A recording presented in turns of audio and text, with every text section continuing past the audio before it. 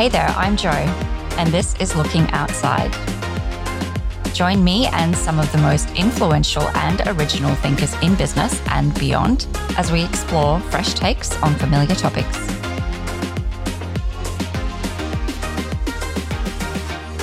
Today on Looking Outside, we are going back in time, sort of, or at least exploring what it means to go back in time into the archives to uncover, investigate, and display artifacts of the past with archivist Mike Bullington. Welcome to the show, Mike. Thanks, Jo. It's an honor to be here. I'm so excited about this. And, you know, Mike and I were planning on recording this live in the McDonald's archives room, but it didn't quite work out for us. But you do have a giant archives room in the office that's full of fun memorabilia, right? That's exactly right. So it's located in the headquarters building for McDonald's in the West Loop of Chicago.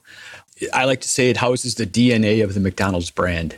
So we have everything from packaging to Happy Meal toys, correspondence from Ray Kroc, other leaders, commercials, textiles, crew uniforms.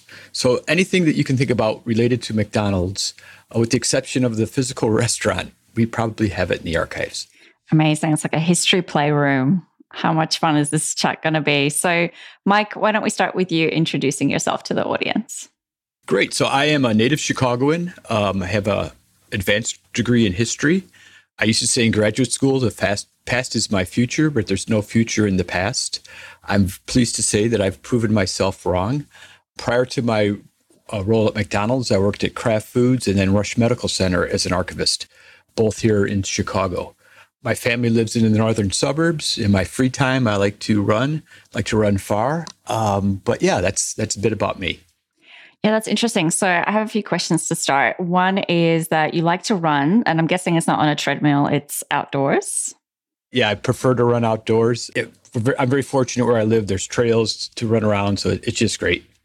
And so part of the reason I asked that is that I imagine you spend a lot of time in the archives with artifacts, kind of not locked away in that room, because I know that you get out quite a lot. But is that a nice way for you to sort of counter, being inside of, this room full of relics to kind of getting outside and gaining some more perspective? I never thought of it that way, but I think that is true. As you know, Jo, the archives, there's a big glass wall that everyone can peek in. So sometimes I feel like a goldfish as groups are walking by, but I always make sure that unless I'm super busy to invite them in and share the collections with them. But the best thing about running is, especially early in the morning when I go, is I get to plan my day. And if I get presentation, rehearse my mind a couple times. So it's just good headspace. So when I was telling people that I'm going to be interviewing you, they were my friends were super excited. And I said, what questions should I ask? And that was the first one that popped into their minds is, how do you become an archivist? So do you have to have some sort of a history degree? Well, there's 3 tracks, at least here in the States, that you can use to become an archivist. So there's the advanced degree in history. Corporations like that, because unlike our colleagues in other archives, we actually do the research, where it's very seldom that our clients come down to do the research. A more traditional way is Masters of Library Science. And recently, I'd say within the past 15 years, or maybe 20 years, now a lot of institutions are offering advanced degrees in archival management. The last 2 are really critical in that, because as we continue to manage electronic records and the preservation of digital materials, it's really important because that's what's taught under that curriculum. It feels like that is just such a rich area to escape into, is history, not just studying it, but really sort of contextualizing it and how it influences today. Why did you study history? What was your fascination with it? Originally, I was going to become a teacher. I thought I would always teach history, but sitting in some undergraduate teaching classes and seeing the students who were just separated by a few years than I was from high school, I said, I don't think I can do this. So I had an internship at a local history museum, and I processed a World War II war bond drive and then a major railroad collection, employee records. And I just fell in love with it because I was able to reconstruct these materials, to see how especially the war bond drive, how it was conducted to raise funds for the U.S. government during World War II. It was just fascinating. So it's really interesting that you wanted to be a teacher, because I feel like that's a lot of what you do now. I mean, like if you actually look up Mike, you can see a lot of videos of him, talking about the archives that we have at McDonald's and what they mean, and sort of showcasing a few of them. But you do that a lot also with the McDonald's crew, like you said, the McDonald's staff crew, to kind of bring them in and not just show them what's happening, but kind of, teach them about, the value that it holds and why it's important to keep. So you're sort of doing a little bit of teaching now. Yeah, you're exactly right. I mean, most archivists, or most people's stereotype of archivists is they're introverted. But I think those of us in a corporate role have to be a little more extroverted. And, as I like to tell people, especially at McDonald's, everyone I run into, whether it's here in the US or abroad, they all have a McDonald's story. But my job is to tell them the story of McDonald's. And, it's just fascinating. I'm able to do that, just with the artifacts and materials. And I really enjoy sharing it because, it's in the popular culture here in the States and worldwide. So speaking of stories, I had a question for you. This is a little bit unplanned. I didn't send this one to you beforehand, but you just sparked something else that I had written down, which was, and I'm going to hopefully pronounce this correctly, Herodotus, the first historian, apparently established in Western history. This is like a little bit of a /history podcast in a way. So he wrote about the histories and an account of some of the wars that happened during his time. And he obviously captured all of the evidence from that time and contextualized it and told the story. So he was called the father of history, but he's also called the father of lies, because his historical recollections had a lot of folk tales in them and legends, and some of these things that his critics said, well, that's not true. And it kind of sparked a thought in me that actually those things are true, because they're the stories that we told around the artifacts and around the events that happened. However they're captured, whether it's a little bit more creative and imaginary, or whether they're more factual. But how important is it to capture all of those stories that are told around the objects that you're observing? It's very critical. So one of the benefits, at least when I came into McDonald's in 2005, is that a lot of first-generation employees were, even though they were retired, they were still around. And so I had availability to speak with them, with the exception of Ray Kroc, who died in the early 1980s. And the same for the creators of some of McDonald's iconic products, the Big Mac, the Egg McMuffin. So I got to learn firsthand their stories. Mm-hmm. And it was just an unbelievable experience. And in addition to that, the archives has an extensive oral history collection, which predate my time at McDonald's. So I can refer back to those stories. But then I use those stories in conjunction with records to make sure that I'm coming up with the right answer. Because there isn't anything wrong in giving the wrong answer, especially, for a major corporation, our media teams, our social media teams are putting this out, and it has to be right. Yeah, definitely. So then some of those stories that you were told are recollections. Mm-hmm. So like you said, it's important to do fact checking, or do you sort of try to retain the story because it captures the sentiment that motivated the people to create what they created? I try to keep the story just as in their words. It's always better if I can get a story that's, shortly after it happened, right? Because time clouds some people's memories. But no, I definitely keep the stories, because that's what just illuminates the records and the artifacts. Definitely. So what's your favorite story that you were told? I think my favorite story is the creation of the Dunk Cup. So McDonald's, up until the early 1960s, didn't serve ketchup with our French fries. An operator on the West Coast decided, his customers were asking for ketchup because our competitors had that. And so he designed this little cup, and had a couple squirts of ketchup from the ketchup gun and sold it for a nickel. And, we still have vestiges in the restaurant today, those white little cups at our condiment bar. So it's just a neat little, example of that. Yeah, that's design thinking in action too, is really focusing on a problem to, the existing situation. Indeed. And as I've worked at McDonald's, I know we listen to our customers. So again, we're listening firsthand. So those little cups were referred to then as Dunk Cups. And I'm not sure if that's what they're referred to them now, but that's how I refer to them. So I think that's quite different to how people would normally imagine an archivist would be, working. You'd think that it was with these sort of tangible objects and maybe, papers and folders and maybe electronic data files, but less so around some of those intangible things that existed in history. No, I agree. And I think, there are oral history collections in a lot of institutions, but I think for corporations, they're really important just because, it just, helps illuminate the records that we have. Mm-hmm. Yeah. So let's talk about the records then. I'm really, really curious about how you do this. This is like the secret sauce, if I may, behind what you do. So how do you decide when something is valuable, when something has enduring value and when it doesn't? So we archivists have the term called appraisal. So we appraise it, in our minds, whether it has a benefit to the organization. I mean, other types of records, we have, records retention schedules. A lot of institutions have those who are mandated by our company that we have to keep certain types of records. For example, company minutes, right? We have to keep those. Mike can't say that they're not going to be in the archives. But then I look at materials that'll help share the story of a campaign, or help illuminate, or for an object itself be good exhibit pieces. I have to remember that I can't keep everything. So about 10% of what comes into me is retained. We'll have photographers shoot for All-American basketball games, thousands of images. Well, I can't retain each image for every game. So we go through those and we praise the images that we want, create selects. So again, for exhibit purposes, evidentiary purposes, I really don't have to worry about intrinsic because we don't sell any of our materials. What about when you're finding something that's older, that you're kind of uncovering something from, say, the 1970s or something like that? Is it a case of, well, this is more rare and therefore we want to keep all of that?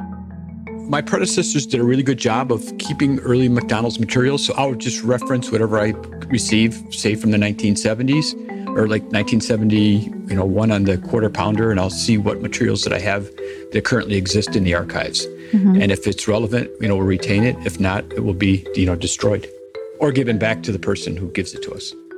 Right. Okay. So do you have, or do you know of some people who are like archivists in their spare time and they have like collections and memorabilia, and do you talk with those people? So there used to be a McDonald's collectors club. So they had some fantastic materials, and I was invited to their conventions. I think I went to 3 of them. And there's just some people that are, truly brand fans.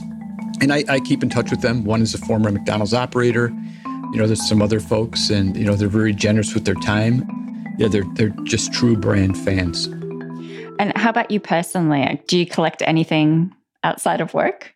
Well, I do not collect anything McDonald's related. I'd have a conflict of interest. But as I share in my tours, I collect the most important thing, at least for me at McDonald's, a paycheck. But I used to collect coins, and then we started having children, so I couldn't do that. Mm-hmm. My wife still wants to divest that and go to Tahiti or something. If that, yeah, right. But yeah, I don't really collect too much. Yeah, well, you do enough of that in your day job, I'm sure. Indeed, and it's I consider the collection mine, even though it's the corporation's. And yesterday I had a request from our marketing team for a physical asset, and for some reason it wasn't in the box that it was supposed to have been in. So I had to go through a lot of boxes to find it, and I just misinterpreted the label wrong, like a stray cat. I had to find that. So they're very dear to me. I don't want to lose anything. Yeah, I can imagine you would have had like a little panic attack then. And exactly. I would have stayed till midnight to find that material. Goodness. So then how do you categorize things? Like, how do you keep an order? Do you have an electronic system that helps you to keep track of where everything is? Yeah, we have an electronic database system that we use to basically inventory control. And then we've recently launched a digital preservation tool that will help us maintain the electronic records, things that have been converted electronically, like old commercials and crew training films, to electronic media of today. So current media campaigns, we can just put those those pieces in this tool, and emails. So yeah, it's a great boon. Yeah, that's really interesting. Even just thinking about the relics from advertising and the types of ads that we first ran and the point of sale that we first had. It's definitely come a long way. So I just want to shift gears for a second and talk about, well, it's not really shifting gears, but shifting companies. So you were an archivist in Kraft? Yes, Kraft Foods. Kraft Foods, yeah. How was it different to what you do at McDonald's? Well, a couple of things. McDonald's is basically a single branded company since it was founded in 1955. We had some forays into Chipotle and Boston Market and a couple other little pieces, but basically it's been a single branded company. Kraft Foods was an amalgamation of many different dairy companies early on and food companies, General Foods, Nabisco, and brands were, it was kind of like Monopoly, playing Monopoly. Brands were constantly being bought and sold. I remember one time they divested their confection business, and then we acquired Nabisco, and all the records on Kraft marshmallows and fudgies, they were acquired by Nabisco, but when we acquired Nabisco, we got all those materials back. So they're in the exact same boxes that we sent them out. It's just so much easier, I think, with a single branded company just to keep track of everything. People are the employees and the company folks are loyal to the McDonald's brand. So even though, the folks that may have retired in the 2000s or the late 1990s, I can pick up the phone and call them and just ask them for advice or to add some context to something that I'm trying to develop. So as we say in the company, they still have the ketchup in their veins. Yes, they do say that. I have no ketchup in my veins just yet, but it's getting in there. It helps when you live in the northern climate here. So definitely, yes. And so how do you capture that kind of information? And I'm thinking more so like, how do you fit all of that in your brain? Because if you're naturally curious about history and all of those stories and the anecdotes, those intangible things that surround an object or a point in time, how do you keep all of that in your brain? It's funny. It's just what I do. I'm constantly around it. I'm constantly reminded of it. Again, when I spoke earlier, I actually do the research for the requests. So I develop a completely good context around the artifacts and other things. And they just stay with me. It was funny. I had the same piece at Kraft Foods, but when I left there, it's kind of a blank tablet, right? But no, I'm constantly reinforced by just doing the research. So like you said, it's a clean slate, or do you still kind of like every once in a while, a little Kraft archive pops into your head? Yeah, there was a photograph in the Chicago Tribune of J.L. Kraft, the founder of Kraft Foods, and they had a quote there, and I knew the quote was taken out of context. So I said, I know that's not the right quote. Oh, how interesting. I wanted to call them, but they can take care of their own business. Oh, I love that. So how much of your job then is not necessarily researching why something happened, but almost fact checking? So do you see things that are distributed or promoted around an organization or even externally in media and kind of go to correct it? I'm very fortunate in that I've got a pretty good brand within the company. So folks on our media teams and marketing teams and legal team will come to me first to make sure that the information that's going to be shared is correct. And, Joe, there's been a lot of new folks in McDonald's, so they're coming to me for the same thing because they don't know for the same reason, they don't know the answer. But, I've built a credibility that what I'll say is going to be correct. Mm-hmm. Yes, you definitely have. And some of these newbies even ask you to come on a podcast. That's okay. I love doing it. I love sharing the story of what I do and story of archives. Yeah, I think it's really interesting. It's such a fascinating field that you don't.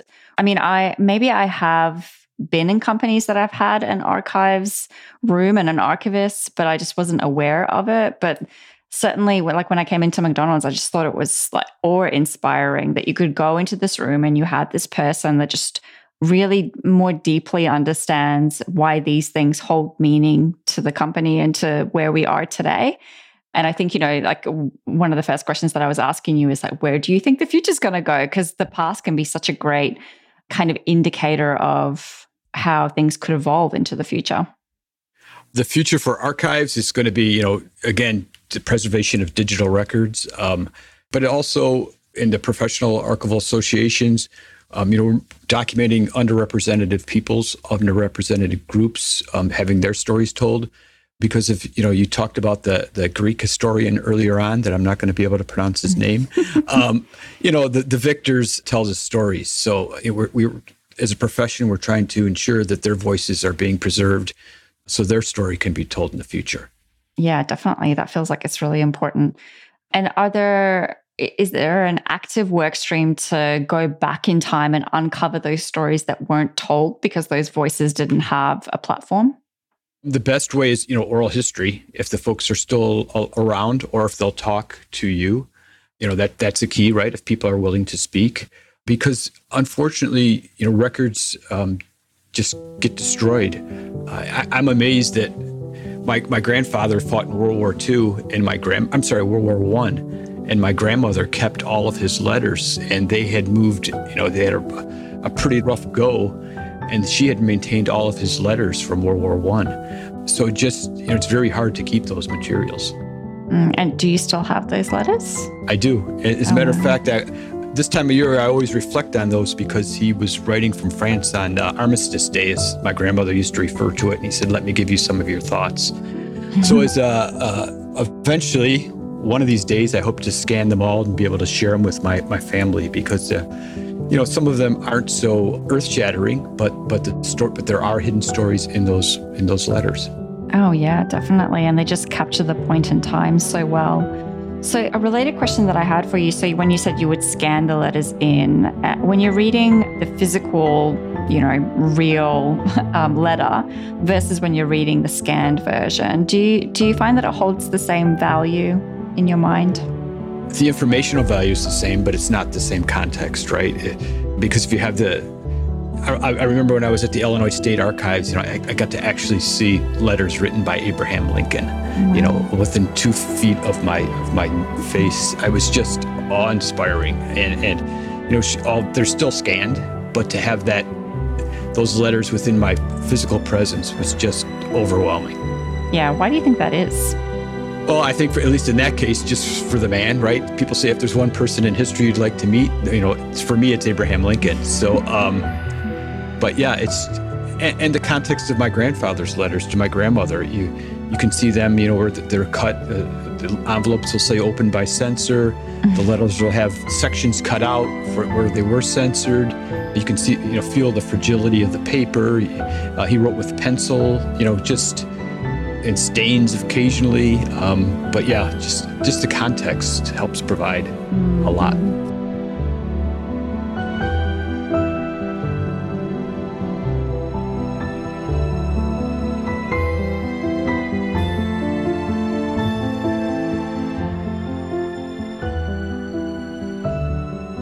Do you think there's a sensorial element of it as well? Like the touch of the paper and the smell of the paper and the smudge of the ink on your fingers, potentially, all of those things that really kind of connect you as a human being to that object?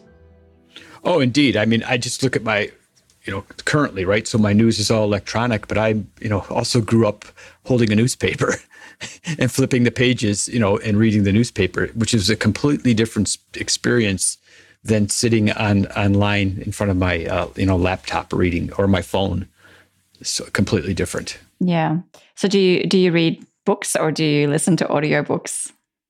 I prefer books, hard copy books, although I do listen to podcasts. So and they've been overshadowing my book reading on the train, but yes. Yeah, it's much easier to escape when you've got all the distractions of a train. Yep, exactly. Into a podcast. But I prefer the physical book to an electronic copy. Definitely. Me too. The first thing I do when I get a book is I open it up and I smell it. Yeah. Well, I also buy, if I can, used books. Oh, yes. So, just again, to see someone, our previous reader underlined the materials and why. And, so that's what I try to do as well. Yeah, definitely. Haven't found any money in those used books, though. Not yet. Keep looking. Some coins maybe for your coin collection. Restart that. So you mentioned the archives room that you went into before. Are there any favorite sort of museums that you've been to around the world? Museums or maybe exhibits? I was up in Ottawa several years ago. I got to go to the Canadian War Museum. That was really awe-inspiring, just because it put in greater context for my grandfather's, enlistment with the Canadian Army in World War I. Chicago has just so many diverse museums. But as a child, my father always took us to the museums on weekends, and I'm the eldest of five, so I think it was his way of letting my mom have a break. So we grew up, going to the Field Museum, the Chicago Historical Society or Chicago History Museum, Museum of Science and Industry. So yeah, I mean, as a child, it was probably the Field Museum, looking at all the animals, and I think that's probably the same today. So what's your favorite point of history then? Point in time of history? If you ask my wife, she would say, just based on my viewing habits, it's probably and reading habits, it's the World War II era. Yeah. Yeah. I am with you on that one. It's a fascinating time in history to study and a lot to uncover in that. Yeah, it is. And having, uncles that fought in the war and hearing stories from my parents about their siblings and going on during that time. Indeed. Yeah. And that was when your family was in Canada? Oh, no, my grandfather, actually, he enlisted with the Canadian Army before. He lived here in Illinois before the U.S. entered the war. So apparently the Canadians were recruiting down here in the States. Oh. And so he enlisted with a regiment in Winnipeg. And then after the war, he and my grandmother attempted to farm in the Canadian prairie in Manitoba. That lasted, I think, a year. And they came back down to Chicago. Wow. But no, my family stayed here in the Chicago area. Okay. So something that you said then sparked another question for me. And it's a little bit connected to World War II having a more personal meaning, I think, to both of us, where our families were involved in the war. And so you have these stories from your family of things that happened. So it has a personal meaning to us. So how do you make people care about something historical, whether it's an artifact or a story of something that happened from an archiving perspective, that might feel very distant to them, that they have no relation to it, and maybe it's something that on surface they wouldn't care about as much? Well, I think one of the comments, at least that I receive, is my enthusiasm in sharing these stories about, McDonald's. And I try to share as much information that I can. I recall, during Black History Month a while back, I did an online presentation during COVID for one of our departments. And I had the opportunity of not sharing that we did have some operators in the South that Black customers had to use the rear door instead of the front window. And I said, well, I said this to myself, I can eliminate this and tell but in order to be credible, I have to tell the truth. And, people received the message and they really appreciated that. So I try to be as most rounded as I can. A lot of times I am limited by what we do have in the archives. And it's, I can look online for other sources and try to collaborate if there's anything different. It's really important, it feels, to be able to show maybe the more embarrassing or the more shameful parts of history as well, because they teach us, a lot of lessons, and they make us face into things that maybe are less comfortable, but are an influence into how we got to where we are today. So what happens sometimes when you find like a story or a little nugget in an archive that people are going to, kind of squirm or be uncomfortable with? If it's there and if it's related to the story, I share it with the party requesting the material. Then at least to me, it's their judgment how it will be used. So, I can only share, I don't have the authority to go any higher, but I can only share it that way. Yeah. Yeah. What about, this is such a random question. Have you in your own historical past, so not you personally, but everything that you've looked into with your family, have you found anything that you're like, oh, that's I don't understand why they made that decision, or I don't understand why that happened? Have you found anything like that? In my role as McDonald's archivist, one of my, third cousins reached out to me, and he and another cousin are really into genealogy of my paternal grandmother's family. So yeah, there's a lot of great stories that they share with me, and why did they do this? Because my grandmother, her family, her father was a doctor. You would consider them upper class in Chicago, but yet she married this person who was a farmer whose wife had died. He had 3 children, and he was fighting for a foreign nation in a foreign war. What happened? Why? And it was extremely hard afterwards. But yeah, so those are questions we that I don't have answers to, but wonder why. Yeah, yeah. And you have like family conversations about that to try to understand why. Oh, exactly. I'm fortunate that my dad, he did an oral history with my grandmother when I was in high school. And so we refer back to that. And, and then that generation has all passed this year. So, now I need to share those stories with my kids and my siblings and cousins and their children. Yeah, it's interesting too, thinking that we sort of started telling stories orally back at the start of what, human beings. And now it feels like we're sort of going back to that, is back to audio storytelling, conversations, the ability to be able to pass on something that happened with a little bit of personal inflection. It's nice to see that's made a bit of a resurgence. No, exactly. I think there's a resurgence, just a whole nostalgia resurgence. I don't know why. Maybe it's the times. People want to go back to times that were a bit less chaotic in their lives and the lives of, everything around them. Perhaps that it, just like comfort food right in the winter. One last question for you. Actually, second to last question for you, I lie. And it's sort of connected back into, what you do day to day. And I think it's going to be a question that is on a lot of people's minds, particularly those people who are in the information profession, as I like to call it. So I think that that's technically what archiving is in. It's, information gathering. But how do you move past capturing the information to helping inform decisions? Well, at least, my current role, I have to be proactive. I'm the only archivist for McDonald's, so a lot of times it's reactive.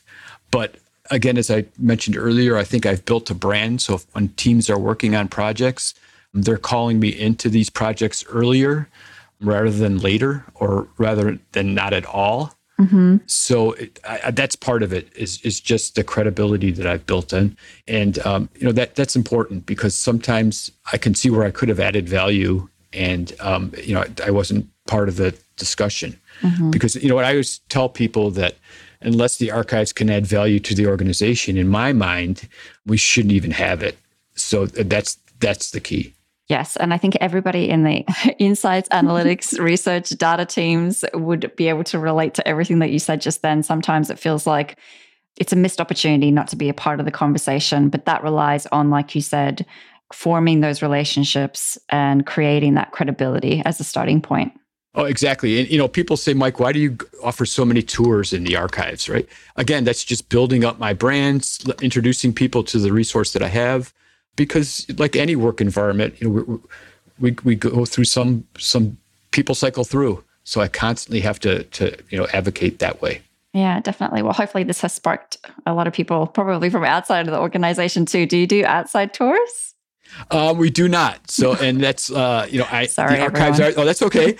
The archives are there to serve McDonald's Corporation, right? It's a corporate resource. It's not a public resource. Mm-hmm. Any outside requests, we do have a process where they're vetted, but outside researchers aren't, it's only me. So I can only concentrate on answering questions for the company.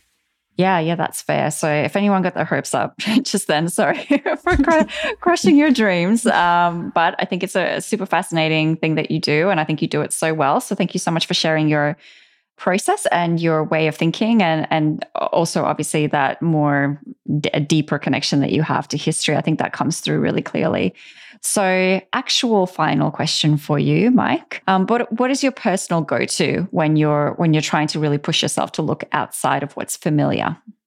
So I try to look at different sources, and because, I try to speak to the younger Generation Z, right? Mm-hmm. Especially in the archives profession, because they're coming right out of school and they have knowledge of a lot of tools that I'm not familiar with. So in terms of make sure that I'm attending reading archival literature that refers to this, interacting with colleagues, especially in the archives business community, just to stay abreast on trends. The archives business community, it's not the largest in the Society of American Archivists, but the thing that I like about it best is, even though in some cases we may be competitors, people freely share and exchange things. So, what has been successful and so with ideas. So that's the main thing. Yeah, I love that idea of the collaboration piece, but then also like really speaking to young people who are can teach you something, but also might be hopefully coming in and coming into the field as well. No, it's really important. I remember my mom, when they lived in the desert Southwest, my dad always wanted to move to a retirement community. And my mom said, why? I want to be with young people. I want to just learn what they have to say. And it just keeps me young and fresh and full of great ideas. So I think a lot of what she shared has rubbed off on me, at least professionally. Yeah, I love that. That's beautiful. Well, Mike, thank you again so much for sharing everything today and for being on the show. Well, thank you. It's been an honor. And again, see you at work.